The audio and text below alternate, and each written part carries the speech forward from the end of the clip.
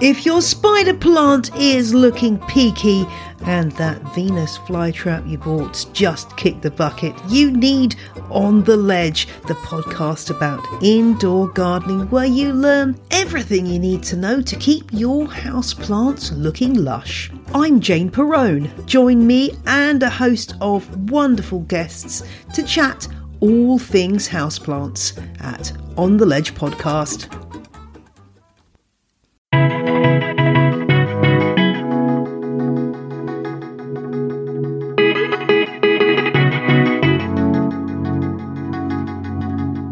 Hello and welcome to the Miles to Memories podcast. I'm Sean Coomer, your host, joined as always by Joe Chung from As the Joe Flies and Disney Deciphered. And joining us today, our guest Mark Ostermann from Travel on Points, ex-co-host. Good to have you back, Mark. Yo, good to be back. Got some good stories to tell, but nothing is as great as Sean's weekend. I don't know about that. We'll talk about it. The Chicago seminars were this weekend. It was a lot of fun. So we will recap that. We'll talk about Mark's recent travels, maybe talk a little bit about Freedom Unlimited 3X, that new offer they came out with. I'd love to hear your guys' opinions on it really quickly. So we have a lot to talk about, but yeah, I was in Chicago. Should we start with the Chicago seminars or should we start with something else? Okay. Let's give the people what they want. I've been waiting for this. I don't know the particulars of what happened, so I'm prepared to be very disappointed for all my hype. Welcome back. Welcome back, by the way, Mark. Go Rutgers, I guess. Sorry, dude. Oh, geez, that was rough. We'll talk about that in a bit, but at least the Lions still look solid as hell, so that's nice. But no, we got to give the people what they want first, Sean. I mean, Miles and Points can get a little sophomoric at times with the drama. Ooh, you've been studying SAT vocabulary while you've been gone, Mark? That was the biggest word you've ever said on this podcast. Very nice. Yeah. Very nice. Nice. let's give the drama people what they want. Let's feed them. Well, the Chicago seminars, the original Chicago seminars, happened at the Holiday Inn, Chicago Elk Grove, Mark's favorite hotel. The Worst people at the bar still, your loudness at the bar is still legendary from 2019. So no, I'm just kidding. But it's a cool venue, a cool event. Some people think, oh, it's a Holiday Inn, but it kind of feels like home if you've been to that event many times over the years. There were like 330 people that signed up. This is the biggest crowd for that event in many, many years. The other event had a small 47? fraction of that. So I don't know the exact number, but it was a fraction of that. And I'm glad to see people supported the real event. And we sort of put that drama behind us because there was all that drama there. And I spoke about cruise hacking, and I spoke about buyers groups and, selling and generating points that way. So it was a fun thing. Lots of MTM Diamond members there. Got to meet a lot of people for the first time. I also got to reconnect with a lot of people that I hadn't seen since before COVID, right? So, people that I would normally see at events or around the community every year or so, and I hadn't seen them in, 4 years. So it was really nice to catch up with people there. And that's why I love those conferences. So it all went well, very successful. So thanks to everybody who organized it. And that's the end of my story. How about that? Yeah, that sounds like how you wish it went. I'm leaving. It actually went great. My presentations went great. First presentation was at 10 a.m. on Saturday, and it was about cruise hacking. And people who listen to this podcast know that I did a whole episode on cruise hacking. So it's along that lines. It's just an updated version of that, how you can get free cruises, match status, more perks on board, all that stuff. So talking about all of that. It was in the big room, so I think there was like 150 people there.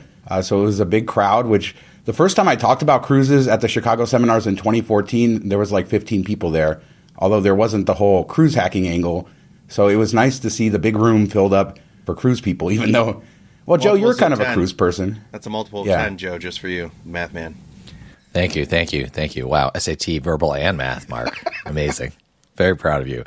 Yeah, I really enjoy cruises. It's good to hear that it was filled up. And yeah, I want to hear what happened during this presentation. Actually, I got one quick question for you. I'm curious, what do people take notes on these days? Is there like a lot of clickety-clackety with laptops, or do people take notes on their phone? Like how's that game evolved over time?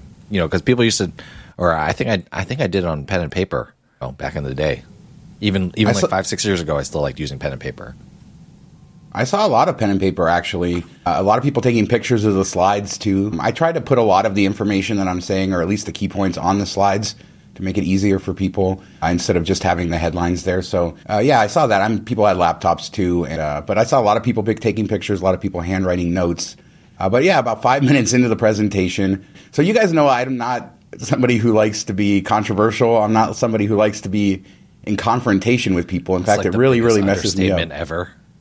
Like, I don't know. Maybe like you're deathly afraid of confrontation. Yes, I avoid confrontation at all costs. So imagine me kicking somebody out of my presentation. So there's the headline there. But about 5 minutes in, yeah, a member of the community, and he was actually in the MTM group, Facebook group too, somebody I had seen around over the years, never really talked to.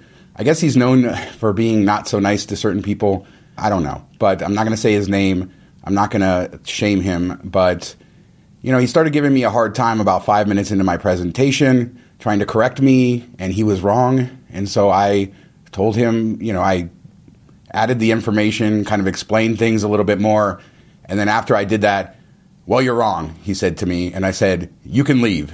And I put my hand out towards the door, and he got up and he left. I'm surprised. I will say on one side, easily, to be honest. Well, yeah, I think it was a little bit. A little shock. My whole goal, my goal with it was like I wanted him to leave, so I was telling him to leave, but I did it in a way that I hoped he would get the hint, and he did.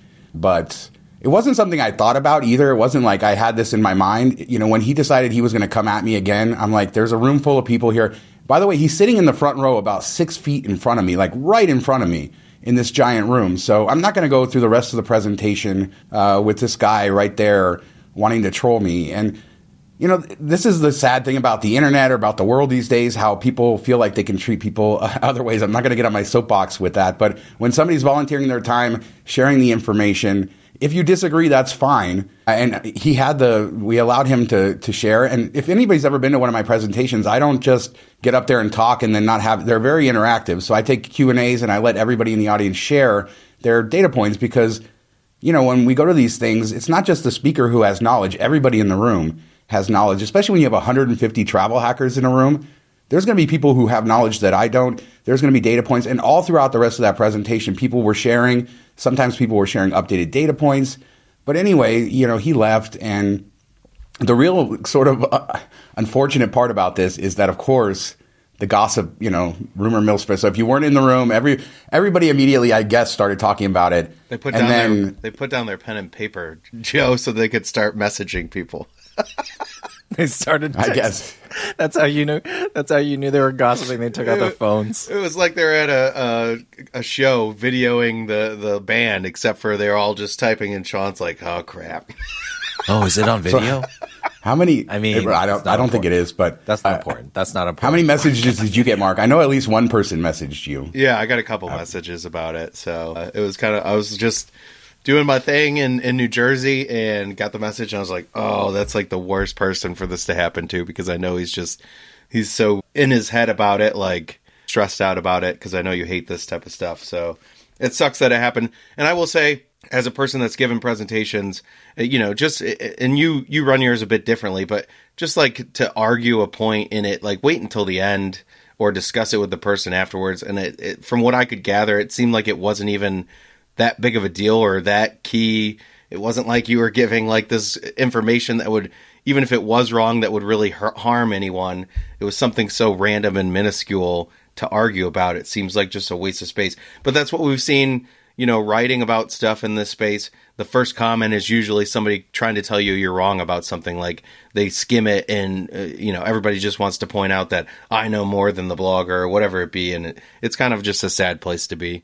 Yeah, and this is apparently a guy who goes on a lot of cruises, and this wasn't even in my presentation, the thing he was trying to correct me on. And by the way, he started his thing, I want to correct an inaccuracy in what you said, and it was just very aggressive. And then like I said, I engaged him, but it was just about whether cruise ship casinos are regulated, and they're not. And he was arguing the point that they agree to Nevada regulations, basically just saying cruise ship casinos, the odds are not as good as land-based casinos in most cases. That's all I said. That is true. That is widely accepted in the industry, but he wants to dispute that. And it has nothing to do and with cruise hacking. Nothing. Exactly. And I responded to him and I added more color to it. There was a way he could have actually added that information, his opinion, without being rude. And, it's all unfortunate. I do empathize with the fact that it has to be embarrassing to get kicked out of a presentation in front of 150 people, especially on the first morning of the conference, meaning that he had to be there for the next 2 days. So I feel bad for that. I stand by my decision of doing it. I don't regret it at all. I spoke to many people who were in the room. They all seemed to think that it was okay. I didn't realize that there was a lot of people in the room who didn't hear the whole interaction. So it was a little confusing, I think, to some people in the room. So it was nuts. And for the next 2 days, I had like 100 people come up to me and ask me, what happened and all that. And, it's very embarrassing because that's just not my thing. But also, I'm really over jerks. Joe, I'm really over in this space. And so you can beep that out, Joe. I didn't get the beeper. Yep. That's not mine. Don't be an ass. And if you're in a presentation, don't be an ass. If you're on the internet and you're commenting, don't be an asshole. There's ways to disagree. There's ways. Just be a decent human being. And what he was doing was not decent, but I forgive him. And I want to put that out there because maybe he's revenge listening to this. I forgive you. The saddest thing to me is that you didn't realize that you were so wrong. And through the whole weekend, you kept playing like you were the victim of this. And this is not a big deal. Go about your life. Enjoy your cruises. I'll do the same. No hard feelings here. He also he was in the Facebook group, and when one of our moderators, Kevin, posted in there about the presentation, he decided that on top of everything else he did, he would say my presentation was terrible in the comments before quitting the group. Maybe the first 12 seconds of your presentation was terrible, but then he missed the good stuff that was later. Yeah, so I considered deleting the comment. Just warming up, okay? Takes a minute. I think the part where he got kicked out was... that was pretty exciting for most people, I think. So that worked out to be an exciting part of it. I think that just shows you what kind of person he is, that on top of everything else, he didn't learn any lessons. He decided he was going to go into my Facebook group and trash me before he decides to rage quit. God bless him. That's all I got to say. I really don't have any bad feelings towards him. But just on a larger note, just... yeah, have respect for people, everybody at that event. And by the way, I do want to give a shout out to all the people who organized it. There was quite a few people. Chris Moss, Jackie, Kevin Song, AT Genter, Katie Genter. I'm sure I'm missing other people, but those were the main people who organized it. And they did a really great job of bringing the life back to this event. The last time I was there, and it was in 2019, and Mark, you were there too, but I think it had lost some of the life under the new leadership at that time. And I think that they really breathed life into the community aspect. And you guys know I really love the community. I think we've all been given many gifts because of this hobby. And after what? I said, do you still though? I absolutely do. There's much. That's the thing, right? Yeah, one person. You and I do our YouTube show. You and I do our YouTube show, and we get a lot of crazy comments, right? But there's 99 great comments for every one bad one, and it's hard not to focus on the negative ones. But there's so many amazing people in this hobby from like all different backgrounds, and we both know that. We've been around a long time, and that was my takeaway from the weekend. Not that this guy ruined the first 5 minutes, and thankfully, you're up there presenting. You just sort of don't get in your head. So I didn't think about it through the rest of the presentation. I just went on and, I really didn't even have another thought about it until people started bombarding me afterwards. But, God bless him, wish him the best. And may he consider being just a little bit nicer to people because that's how I treat people and that's how I expect to be treated. And, 5 years ago, I would have probably not said anything. And I'm just... like I said, I'm tired of jerks, and I'm not going to put up with it because it takes away from everybody else in the room. It takes away from the positivity, and it takes away from the community. Yeah, I agree. And I was joking about the community. It's a great community. I love it. It's just, and this is with every community, the loudest people are usually the worst people, and that's unfortunate, and that's what you see or deal with on the front lines. But for the most part, 95% of the people in this space are really cool, and just want to share their experience. So I'm glad that the other 149 people in the room got to enjoy that. And I'm a little jealous of all the beeps. So there we go. Now I'm even. You should see the look on Joe's face right now. Joe, you could have said no when we were arranging him to be back on the podcast, but you allowed this. I allowed this. I just work here, man. I just show up when it's time, and then you bring these jokers on. Okay. Hey, Mark. I'm laughing so hard my headphones just fell off. You can leave. There you go, Joe. Leave. You got it. You got it this figured out. All right. I'm out. But yeah, it was a great event. I mean, there was a lot of new people there too, and it's always nice to see the passion of new people. And like I said, a lot of cool Diamond members, and I had a great weekend. I just basically, I did my presentations. I did those two, plus I did two panels.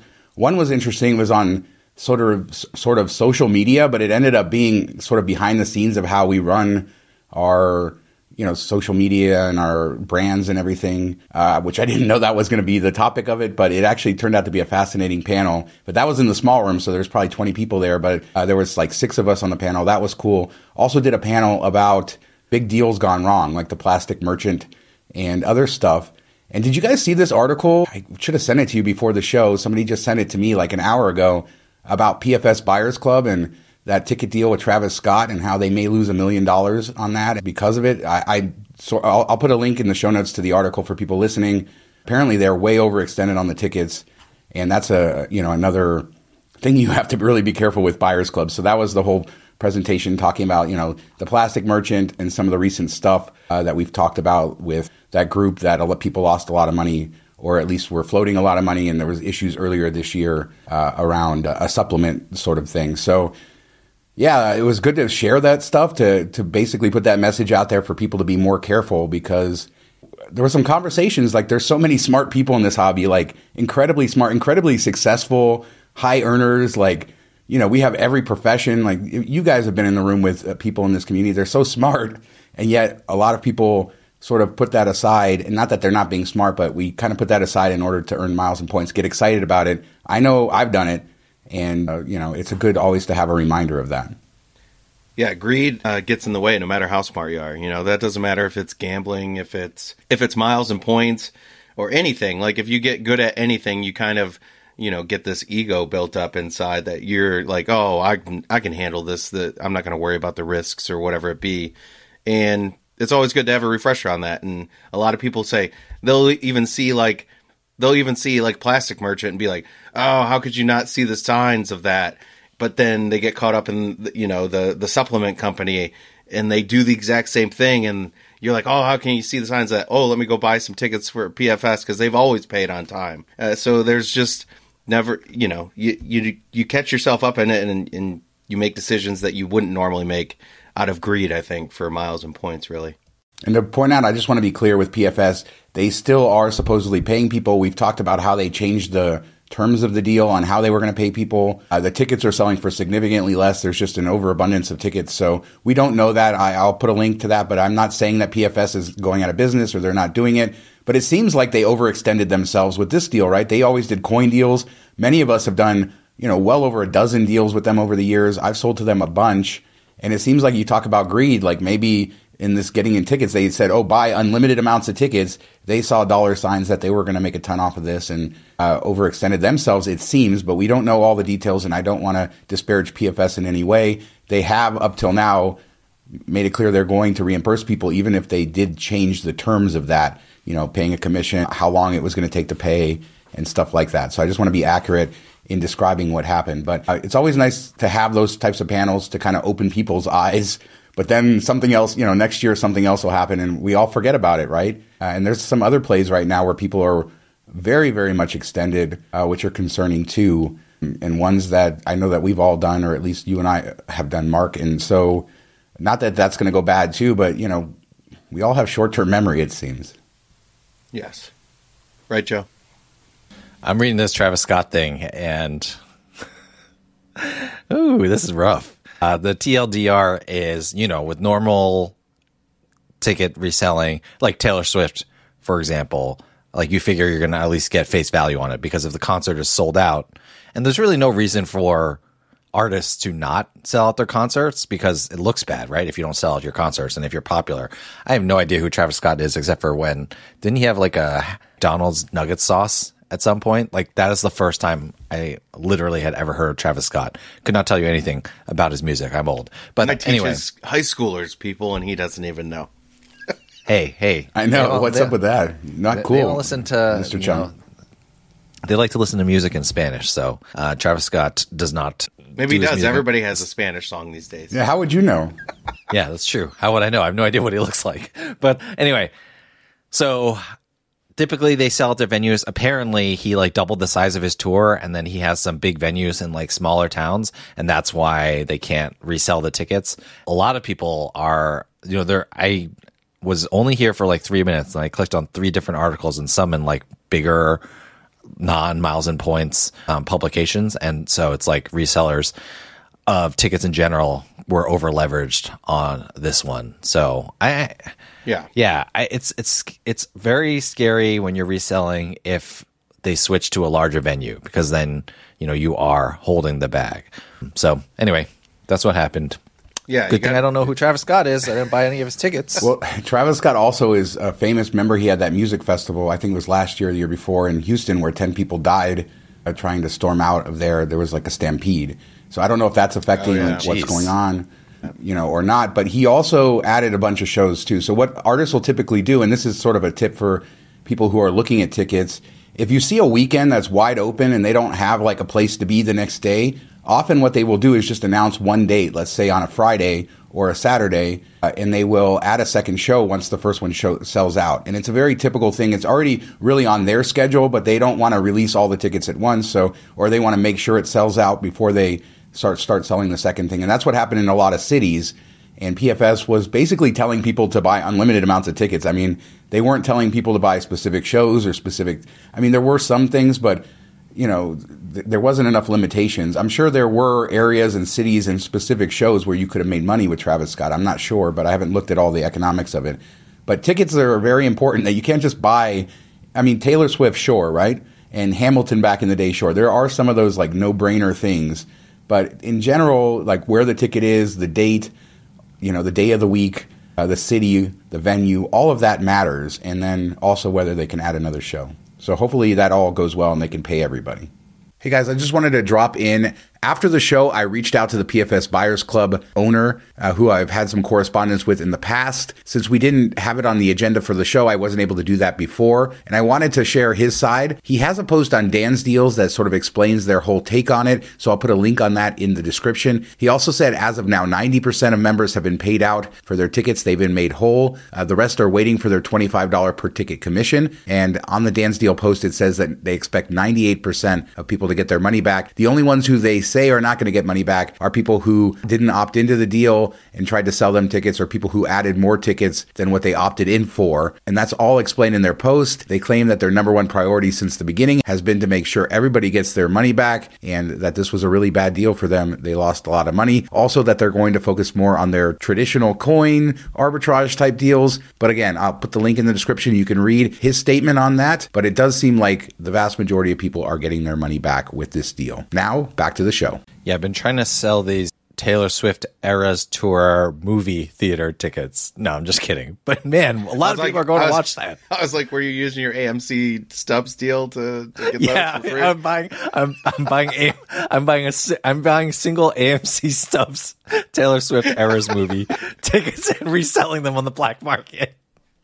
I'm not doing that, okay? Everybody has an angle. Everybody has an angle. There were people at the Chicago seminars who went and saw it Friday night and shamed me for not going. But you guys have daughters. Are your daughters in? I mean, my daughter is now getting into Taylor Swift. I mean, sophomore high school. But her schoolmates have like brainwashed my daughter, and now she's a huge Swiftie, and now I'm going to have to buy expensive tickets for the next set. I mean, she's already been here, I think, so yeah, I'm not going to go spend $1,000 a ticket. Charlotte is very big into Taylor Swift, like knows all the songs and everything. And the sad thing is, like, I got Lions tickets this year, and if I would have got them last year, I would have been able to get Taylor Swift tickets, because anything that happens at Ford Field, Lions season ticket holders get basically access to. So there's a lot of people that bought Lions tickets last year and then sold the Taylor Swift tickets and paid for their whole season package off of it. So I'm pretty upset that I didn't think about that or even realize that that was a thing. So it's something cool, like a nice perk to keep the tickets going forward, even if the Lions don't continue being the best team in the NFL. And some people said, just if you really want cheap, quote-unquote cheap Taylor Swift tickets, apparently Vienna, the show is rather cheap there, like $300 for tickets, or Rio. So just, use your miles and points, hop on a plane, Vienna's go take a trip and see Taylor Swift for a lot less than you can here. So shout out to Nancy. Them, yeah, be cautious. Shout out to Nancy, you said, yes. Yes. All right, Mark. Let's talk about your recent travels. What did you got? You went to New York. I saw you went to our beloved Roosevelt Island. Yeah, so I ended up having the 150,000 point timeshare offer through Hilton, and I gave the kids, their birthdays. One is in October, one is in November. So I said, pick a spot you both want to go to for your birthday trip, and, from this list, because it was a pretty extensive list. It was a deal that happened early in the year, I think January, and they both picked New York. So it's like cool, and we ended up having to go to New York in May, a friend's 40th, and then back again this week, or last week, I should say. And, we had that all lined up. And before we get into Roosevelt Island, I will just say I'm kind of over New York. I think, Sean, you're in that same spot. Used to love it and, wanted to live there and was like, oh, how cool is this place? And I don't know what it is, if it's just getting older and not wanting the hustle bustle, or if it just feels different since COVID, a little bit dirtier, and it just kind of wore me down. It's a tough place for a family vacation. I'll say that too. It's just an exhausting experience, but the kids loved it, and that's what matters. I don't need any more confrontation. I don't need the New York people coming after me. So don't group me in with you here. All right. I've had enough. No, actually, I have felt that too. It's just a little bit too chaotic and it wears me down a lot quicker. So maybe it is age, or maybe it has changed. I talked to a New Yorker, a prominent New Yorker in the space this weekend, just kind of chatting with her and asking her about the city. And she even said that it feels a lot of the same ways that you just described as somebody who lives there. So it's anecdotal. It's still an amazing, incredible city, one of a kind city. For sure. But, the things that I used to just love, I mean, it used to be basically my second favorite city in the country behind San Francisco. And San Francisco, too, doesn't feel the way it used to. So I don't know, but we're not trashing New York, but yeah, I definitely understand the difference in vibes based on my few visits these last couple of years. Yeah, I mean, it was still a great trip overall. We jammed a lot into it. The first night we stayed, I booked the Conrad with a free night certificate right on, on 52nd, something like that, the Midtown one, right by 7th, between 6th and 7th, I believe. And kind of like a boutique hotel experience, was pretty cool. I paid $100 to upgrade to a one-bedroom suite, so we had the door and everything. Probably should have gotten it anyway since I'm a diamond, but I didn't want to be hey, you have a suite available, shouldn't I get this for free type of person. So I just paid the $100. It was worth it. And then we moved to the Hilton around the corner, the Hilton Midtown, for the timeshare presentation. And that was just kind of a dumpy, beat-up hotel, really. And the timeshare presentation was in the top floor, so we had that to do on Friday, but we went down to the Staten Island Ferry, walked around Battery Park, went to Central Park, Times Square, Chelsea Market. We finally hit the Little Island, which was cool. Hadn't been able to see that yet in my recent trips, so check that out. And then we went over to Roosevelt Island one day, which my wife was like, "There's nothing out here. It's kind of boring." And I said, "Well, that's the charm of it. Like, you ride 2 minutes away, and you're in a whole different world." And you can see the city skyline and all that stuff. I said, it's kind of cool. It's more like a neighborhood that, regular old people live in. It's, family. You see kids getting off school buses everywhere and stuff like that. And finally made it up to the rooftop of the Graduate Hotel. The Panorama Room is the name of the bar, and it is just spectacular. The views you get from that of the Manhattan skyline is second to none in the city.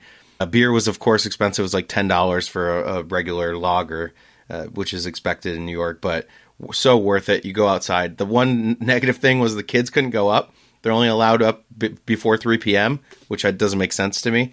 And that's only on Saturdays and Sundays. And we were there on Friday, and it was right at 3 p.m. we got there. That's when they opened during the week. So my wife sat on a bench with them for 30 minutes while I went up and drank a beer, because I said, I've been waiting 2 years to do this. I'm going up. I don't care what you guys do, but I'm making this happen. That's amazing. Yeah, that's I think you and I are the only ones who really just love Roosevelt Island for what it is. We both see the same thing in it, and every time I talk to people about Roosevelt Island, their eyes sort of roll. They're like, "Why would you go there? Why do you care about it?" It's cool, you got the cable car out there. It's unique, and the views of the skyline are cool. And yeah, that bar looked really neat. I think you shared it on X, formerly known as Twitter. Is that how we're supposed to say it? Yeah, the Conrad. Let's talk about the Conrad real quick. I stayed there last year. I believe it used to be where the free nights or the points booked you into the one-bedroom suite. So I actually had the one-bedroom suite because it was booked into that. And then I think I read sometime in the last year that they changed it so it doesn't book into that anymore. And that's unfortunate to hear. But I loved the room there. I love that hotel. And I thought it was, like you said, it's boutique, but the rooms are super modern because it's a new hotel. It only opened a few years ago. Location is great for Times Square, for Central Park. Everything's walkable, tons of subways nearby. Highly recommend that hotel. One of the better uses of Hilton free night certificates in the U.S., I would say. Yeah, it was a beautiful hotel. And like you said, great location. And I will say it's The lobby's very small. There's not a lot of like mingling areas. So if that's what you're doing, like a business trip, I don't know that it would work so well because you don't have like a lot of public spaces to get together with your team or entertain clients. There's a bar right around the corner that looked really cool. I think it's called like Faces or something like that. Right next door, that looked like a good place to check out. And I will say my wife said she liked the Conrad in Battery Park a little bit better. I've never stayed there. She stayed there. They had suites there too. She said the rooms were a little bit bigger, and we both just really like the financial district a lot. It's kind of the one spot that we in Manhattan that we probably put above everything else, which is weird, I know, but that's kind of where we're at. And so I think she liked that a little bit better. But I thought it was a great use of a certificate for sure. If you are going to New York and you have some free night certs, that you can't really beat that location in that hotel. It's a good tip about being downtown. I like downtown too because it's quieter. And it's easy enough to get uptown or to midtown, to go see the touristy stuff. But, it's quieter. It's not far from Brooklyn Bridge. There's a lot of cool stuff you can do downtown. And I do like it down there as well. So, yeah, if you're not somebody who wants to be right in the middle of the hustle and bustle, I could see, being down there. The little island, last time I was in that area, it was almost open. So I kind of saw it, but I didn't get to go on it. And you want to explain what that is for people? Because it is a cool sort of project that they built there. Yeah, so it's like I think they spent $500 million building it, and it's just like a park on stilts almost. Like they built these concrete piers and then threw dirt on them, and it's all layered and leveled, and like little walking trails, and they have a seating area in the center with a couple food trucks that you can do. They were closed because we were there at night, but looks like you can grab some drinks and just hang out. And that's one thing I like about the New York parks is they always have like a restaurant, or you can get a beer and sit, and even in Central Park you can sit and drink a beer on a bench, which is cool. You don't see a lot of places. And they had all these different winding roads and different paths you could take and climb rocks to get up it. So the kids kind of liked it. And they even had like the outdoor auditoriums. And I don't know how often they use them, but they had 2 different locations, and it looked really cool. I don't know how often they put concerts on there, but I think it would be a pretty amazing place to witness something, either like a show or music or something along those lines. It was just super unique and something only New York would think to put together. So kind of crazy, but definitely worth a visit. So you said you were there on a timeshare offer. So why don't you tell us about how that all worked? Yeah, so I don't remember if I talked about the time we did it in Orlando, if the podcast had been going yet or not. It might have been right before we started the podcast. But yeah, so we did it once before. We were there for like almost the full 2 hours, maybe the full 2 hours. And we kind of hinted like, hey, we use miles and points. And finally I got out of it by saying, I'm here just to write about it, partly. And they shut it down right then. So this one we go in, and it was kind of different. You're at the top level of the Hilton. You have to go to the like 44th floor and then walk a little bit and then take a 1-level elevator up to the 45th floor, and it's their sales room. Although you could be sent to different areas too. I think there's 3 sales rooms in this building. So we go up there, we sit down, they have the snacks, drinks, all that stuff. And then our sales rep comes out and greets us, and we're waiting to go to the rah-rah room, where all 30 people go together and they get you to say yes over and over by the head salesperson. Then you break off. And she's like, all right, let's go back to the desk. So they don't do that there. So New York is like a cult meeting? Yeah, basically. It's a sales thing where they try to get you to say yes, like, oh, do you like vacations? Yes. Would you like to go to Italy? Yes. So you get used to saying yes over and over. It's the psychological thing they do. I don't know that it works. But so we went right to our desk, sit down. I was like, cool. We're already cut 30 minutes off of this wasted stuff or whatever. We sit down, we chit chat for a couple minutes, and she goes, oh, what do you do for work? And I was like, oh, I write about travel and stuff. She's like, okay, cool. I said, I write about points. And she goes, oh, like the points guy? Like everybody that knows anything always says. Like it's the worst. It's the worst. It happened to me in Jersey too. We'll talk about that in a minute. But so I was like, yeah, kind of, similar thing, just not as big. And she's like, okay. And I said, my wife's like, yeah, you really got the wrong person. Like we travel everywhere and we don't spend any money. And I'm like, yeah. And I said, and she goes, how'd you hear about the offer? I said, well, I wrote about it. And then I decided to do it. And she said, wait, you wrote about this offer? I'm like, yeah. She goes, are you going to write about this? I said, yeah, I'll probably write about my experience and maybe podcast about it. Who knows? And she gets all like flustered. She's like, oh, I'm kind of nervous right now. I don't know why. Like, I'm honest. I'm up front and all this stuff. She's a super nice lady. She's like, I've won awards that I'm like the the highest integrity in the company and stuff. But I'm like nervous right now. She goes, okay, give me a couple minutes. She goes, I'm guessing, talk to her supervisor and comes back and she's like, okay, there's no point in doing this. You can leave if you want to. Yeah, that's the hack right there, man. That's the super secret hack to get out of these things. Yeah. So Bazinga. So I felt bad. She's like, before I make money only if I sell things. So there's no point in me spending 2 hours with you if I know I'm not going to sell it. And we got into talking like who these are good for. And she gave me the ideal candidate, like somebody that, doesn't always use their vacation time, middle class, doesn't like planning for vacations. They can spend this and this forces them to go on it. And she said, there's a lot of people that thank me for getting them into this because they never used to use their full vacation or go on trips. And this kind of gets them out of the house. I said, I get that. And she said, you're not that target market because you're not spending any money on your travel and stuff. And we talked about miles and points for a bit because, of course, she probably owns a couple timeshares. And I talked about flights and using transferable currencies and all that stuff. And then asked her a couple questions about the program. Like, what's the number one thing people always say when you go into these meetings to try to stump them and get out? What do you guys think? What would be your number one go-to? Gotta think about it. I mean, I gotta think about it, right? Oh no, but it's like the excuse that they use that they're not going to buy, right? That's what you're saying, right? Yeah, the excuse. College. Got to pay for college. Well, the number one I think of, or people say, is the secondary market. Like, you can buy these for $1. Why would I pay $80,000 up front? Oh, you're right. Yeah. So I asked her, like, what's your comeback to that, or how do you guys get around that? And she said, at least with the Hilton one, they buy them back. They have right of first refusal. So if somebody tries to sell to somebody else for too low, like say $20,000, they go in there and buy it to keep it off the market. If it's high enough, they'll let it go through. But they basically keep the prices up because they just don't want it flooded with crappy deals, trying to people get out of it. Another question I asked was, I had heard if you die and your kids don't want it, they have to like fill out these forms and do all this stuff within 30 days or they get stuck with it. She wasn't so sure about that, but she said she doesn't think that at least they don't do that where they force it on anybody. But that's something if you own one and your kids don't want it or can't afford the maintenance fees to consider. So that was kind of thing, like she said, a lot of people like to have it for their kids. Once you pay off the big fee, the monthly maintenance is like a reduced vacation that you can pass on to them, and it's locked in and stuff like that. So it was an interesting 30 minutes. Could have been out of there in 10 or 15, but I stayed another 15 because, I like to chit-chat and had a great talk with her. So, and that was it. And we were back to the room. I mean, that sounds like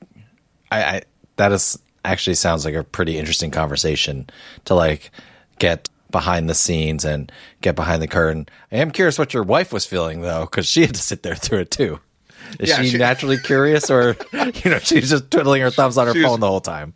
She was like, "Oh, let me go get another bag of chips." No, she was cool about it. Like, I even made the joke. I'm like, "Well, if we got to sit here, I can teach you about miles and points, so you get some value out of your time." And my wife just rolled her eyes at me and laughed, and it was funny because she looks at me and she said, "I can tell that you love this," and we get a bad rep, and I said, "I understand that there's some bad people in your company, not your company, but in this space, and it gives you the bad rep." And she said, "Yeah, everybody thinks that we're going to be shady, and I'm going to be like, oh, my kid's sick and dying, and I need this to sell one of these packages today, or I'm going to get fired." And I've had that happen in these. So it was refreshing to hear from her, and I said, "I feel your pain. Like, everything we talk about, we just love this stuff. You can see I love this stuff. And people call us credit card chills and all that stuff. No matter what we do, how much good info we give, that's a comeback everybody comes." So we're kind of in the same boat. Like, we could see each other and deal with the similar type of things. So I thought that was interesting. That's a great point, because there is a lot of that in the space, right? So when people say credit card shills or they say that stuff, there are people that legitimately do that, right? And it's becoming more and more of a problem, especially on social media and especially on Instagram and stuff. So in our space. So yeah, it's interesting to bring that parallel there.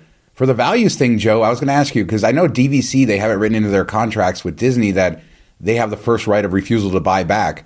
I wonder if Hilton has the same thing, and that's how. So before you can sell it on the secondary market, they have a certain price that they can buy it back at, like you said. So I wonder if it's in the contract there. But generally, I never got the idea of timeshares. Obviously, we wouldn't do it because we all have points and we can travel for free, and But I just wonder why. I understand why people do the Disney one, and that's been more successful for people over the years, and they actually have gone up in value, which is very rare in the vacation ownership market. See how I used that word correctly, Mark? It's not timeshare, it's vacation ownership. It's like it's not a used car. It's a pre-owned. Yeah. Somebody corrected us on that word once on a Vegas show. But I just wonder what the mentality is for that. I guess it's just simplicity, right? You're paying it, you have your week a year, you know where you're going to go. A lot of these allow you to go to different places too. Obviously, Hilton has grand vacation locations all over the world. So I could see the simplicity of it for like a normal person. But I mean, generally, it's not a great deal. So it's always interesting. But grab those free points. And if you get an offer, Mark just gave you the ultimate hack. Tell him you write about travel. You have enough knowledge to kind of pull that off, and it'll get you out. And the points posted within a couple hours this time, where in 2019 I had to follow up a few times. So I had the 150,000 points in my account, by before 5 p.m. that day. So that was pretty cool. $750 worth of value, plus a discounted room for 3 nights in New York City. So probably like $1,200 in value for 30 minutes of my time. I'll do that every day and twice on Sunday. All right. So you also went to New Jersey to Rutgers last weekend too. What was that about? Jersey. Yeah. So there was those choice football packages that came out a couple weeks ago or a couple months ago, and they only lasted a few minutes. Choice is a noun, not an adjective. Thank you. Just Englishman. Choice, the proper noun, just in case people don't know what he's talking about. Choice privileges. I study for my SAT verbals too, since you've been gone. I took the ACTs. I'm not smart. So choice privileges had this weird random promotion for a sporting teams. Like you could go to college football games, and some were really, really crazy. And that's the one I signed up for. But it was different games, and it just didn't make sense at first. It was 150,000 points for the package I bought. And I thought maybe this is the starting price and they just messed up. Somebody had tipped me off to it before it went like wide and got emailed out.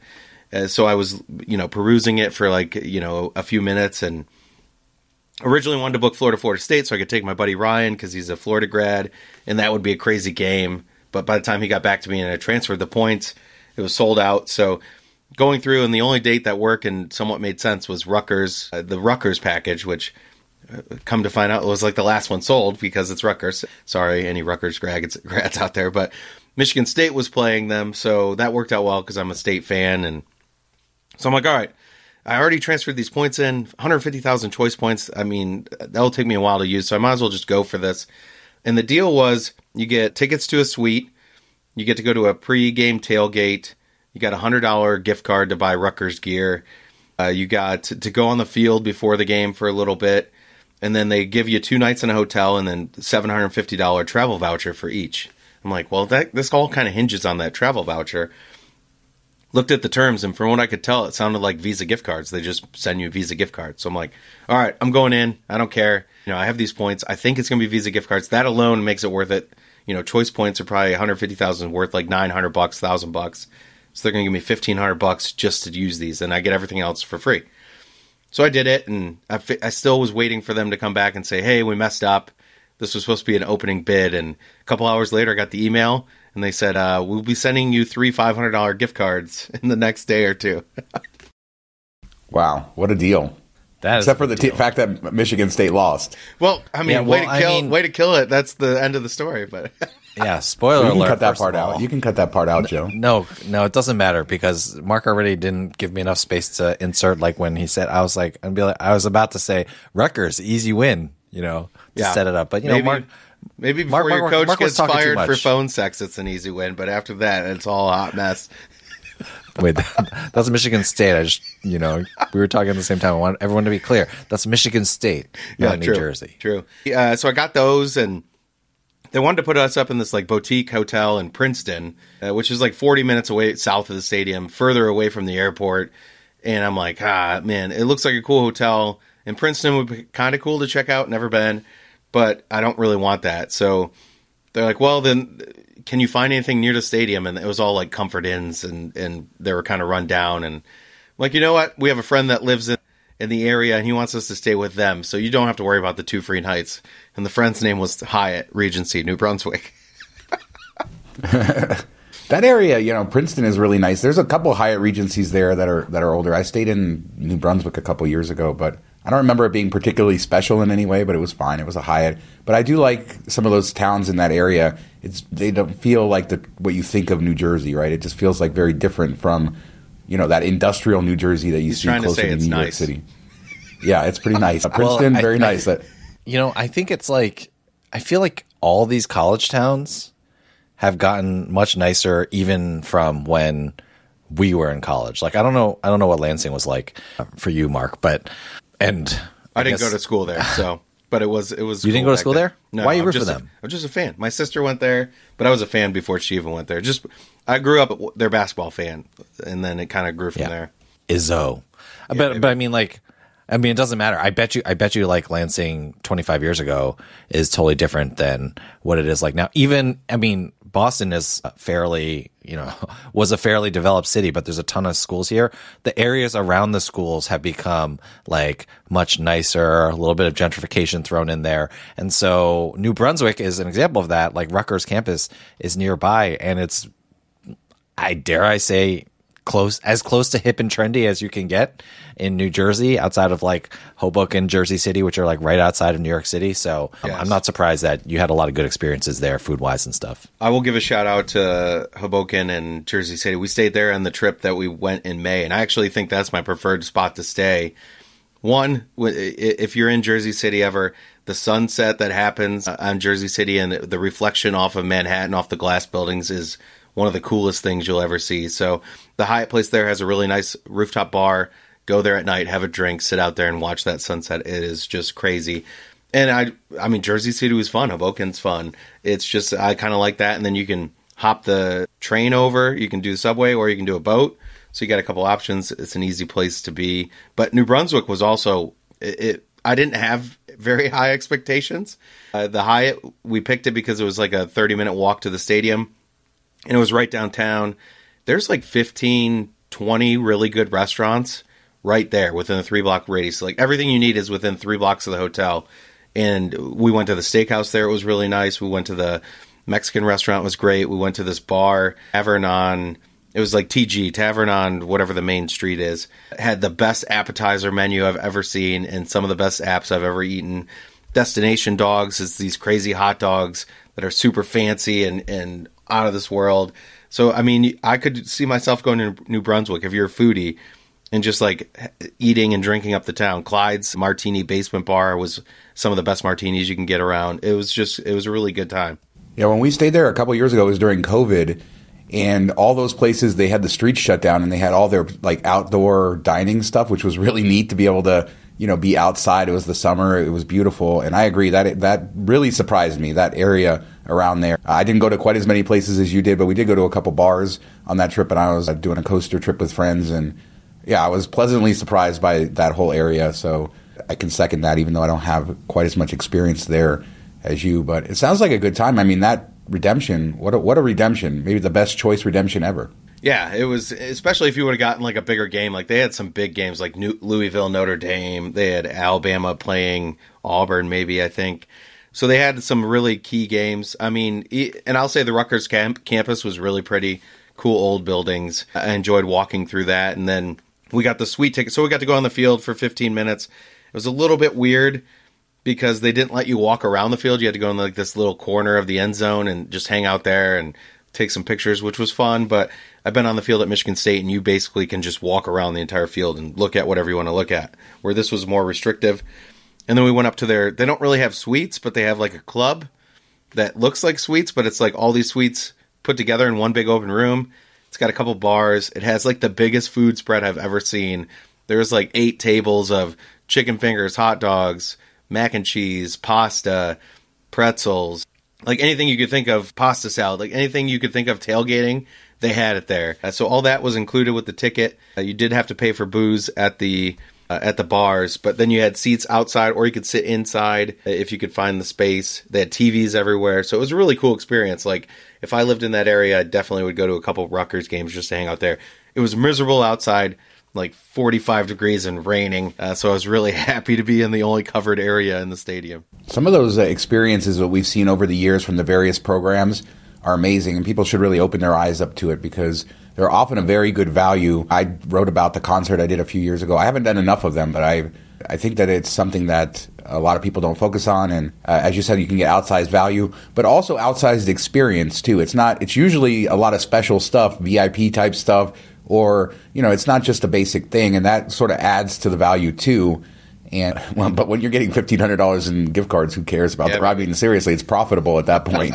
Yeah. The funny thing is they send you the gift cards. You don't even need to go. If you had choice, you could have just cashed out your choice points at a premium, like double the value, and just got the gift cards and never gone to the game, even if you didn't like football. So you got to always kind of be looking for these things. And I know you did the one in Vegas through Hilton. That was like the private concert where it was very small and intimate, and they do those quite a bit, which I think those are something unique. If you find a band that you like, to be in a room with like 250 people playing for a concert is something that, you could buy the ticket for, but it feels cooler when it's, you used Hilton points for it. Yeah, and that was especially like 40,000. Scott. Sorry. Yeah, and I think maybe we'll see a lot of the deals for Travis Scott ticket at a very cheap price. Don't fall for it, guys. Don't fall for it. You can get it very... Okay, I shouldn't laugh at people's demise, so I'll stop, but you know what I'm saying. He's laughing now that his mic's off. But yeah, the crazy experiences, often a good deal. Open your eyes to them. We've seen them from just about every program has had one version of this or another, so, look out for that stuff. I think this was a good show. I think we said what we had to say here. And Mark, where can people find you when they're not listening to this podcast? Yeah, you can find me on Twitter at Detroit Mark, or I write at travelonpoints.net. So either of those places. How about you, Joe? You can find me at AstroFlies. Or on YouTube with Sean at MTM Vegas. I was about to do it for you, bro. I can't believe you forgot. Like, well, he always does it. He's the one that always does it. I'm just like the least important of all the things to plug, right? Yeah. Well, I mean, to be fair, he's plugging his own stuff, but then he forgets that MTM Vegas is his own stuff. It didn't even cross my mind that he didn't say it. I had to put that in there, otherwise Sean would kick me out of the podcast with 12 seconds left. Anyway, did that happen? Nice. It's sometimes when you're running the software behind the scenes, like itchy trigger finger. Gotta get people out of there. You can leave, Mark. You can leave.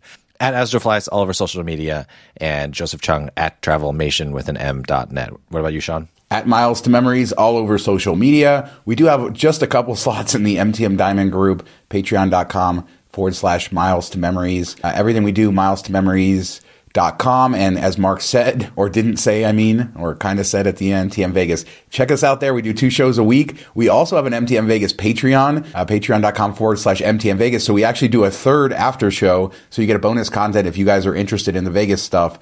But youtube.com/Miles to Memories for all of our Vegas stuff. Love doing that. And you can see Mark and I or laugh at each other and Mark laugh at himself or whatever we do twice a week. It's fun. As I said on Twitter, Joe, I laugh at when I have my internal dialogue. I laugh at myself too.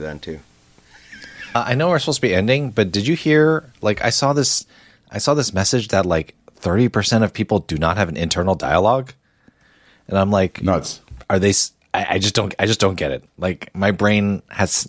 I'm like talking to myself all the time in my brain. I cannot imagine not having an internal dialogue. I'd probably fall asleep a lot quicker if I didn't have it. That would be nice. I mean, that would be nice. Yeah. That would be nice. Honestly, like at night, you're just like thinking about like all the crap that's like going on. Anyway, sorry. Like how you ruined your kids that day? Yeah, I think about that every night. Every single night, I think about that. How you left your family outside while you had a beer on Roosevelt Island. Yeah, all the little mistakes. I waved to them from the top. It was a memory. We made a memory. We were waving to each other. Park benches up to bar. There we go. Think of the photo op that was. Think of the photo op that was from that angle, from all the way from the bottom. No, I did offer my wife. I said, we can go walk to the southern tip and go to the Roosevelt Park. If you want to go up and have a drink and get away. She's like, no, I had my 30 minutes of like sitting. I'm fine. Like, oh, okay. I offered. Yeah. Just the southern tip. All right, let's get out of here. Thanks so much for listening. Talk to you next time.